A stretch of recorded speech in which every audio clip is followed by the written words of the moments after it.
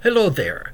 My name is Father John Harrison. I am Rector Superior of St. John Newman Residence at Timonium, Maryland.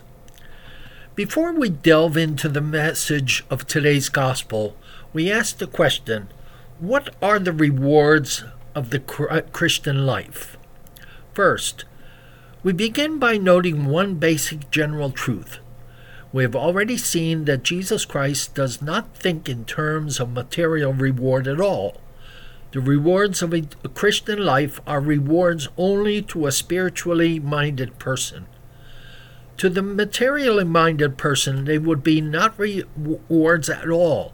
The Christian rewards are rewards only to a Christian. Second, the first of the Christian rewards is satisfaction.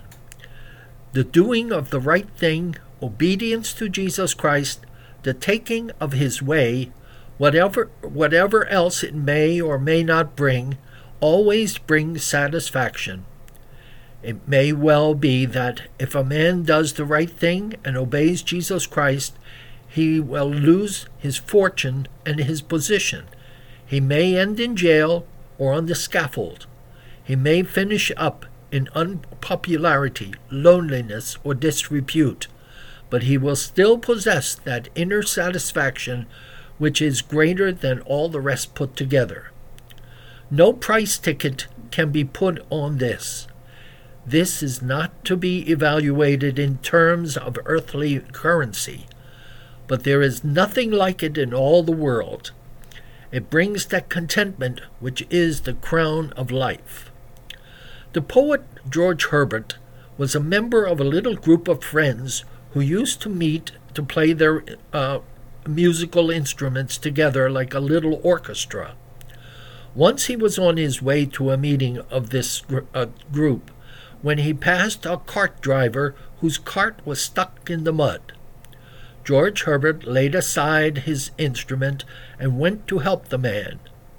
It was a hard job to get the cart out, and he finished covered in mud. When he arrived at the house of his friends, it was too late for music. He told them what had detained him on the way. One said, "You missed all the music." George Herbert answered, "Yes, but I will have songs at midnight." He had the satisfaction of having done the Christian thing. Godfrey Wynne tells of a man who was the greatest plastic surgeon in Britain. During the war, he gave up a private practice which brought in 10,000 British pounds per year to devote all his time in remolding the faces and the bodies of airmen who had been burned and mutilated in the battle. Godfrey Wynne said to him, "What is your ambition, Mac?" Back came the answer, "I want to be a good craftsman." The 10,000 British pounds per year was nothing compared to the satisfaction of a selfless job well done. The first Christian reward is the satisfaction which no money on earth can buy. The second reward of the Christian life is still more work to do. It is the paradox of the Christian idea of reward that it is the task well done does not bring rest or comfort or ease. It brings still greater demands and still more strenuous endeavors. In the parable of the talents, the reward of the faithful servants was still greater responsibility.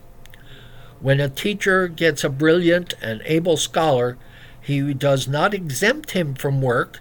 He gives him harder work than is given to anyone else. The brilliant young musician is given not easier but harder music to master.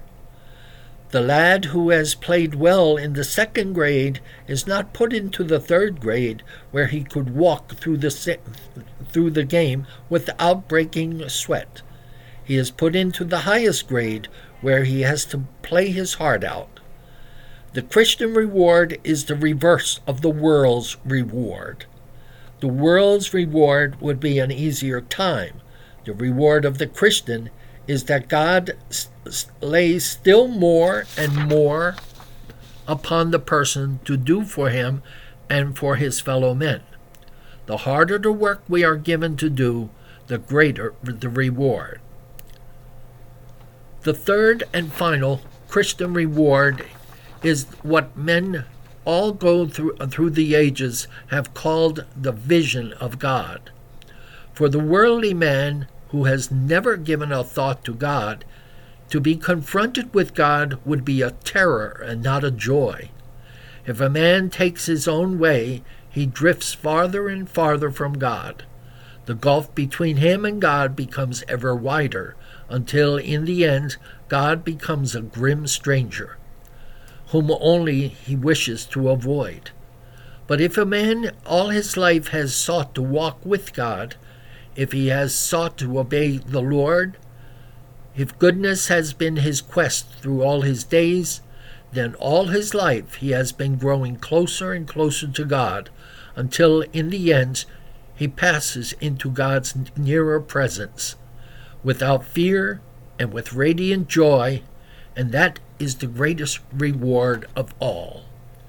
That's our message for today. May God bless you and have a great day.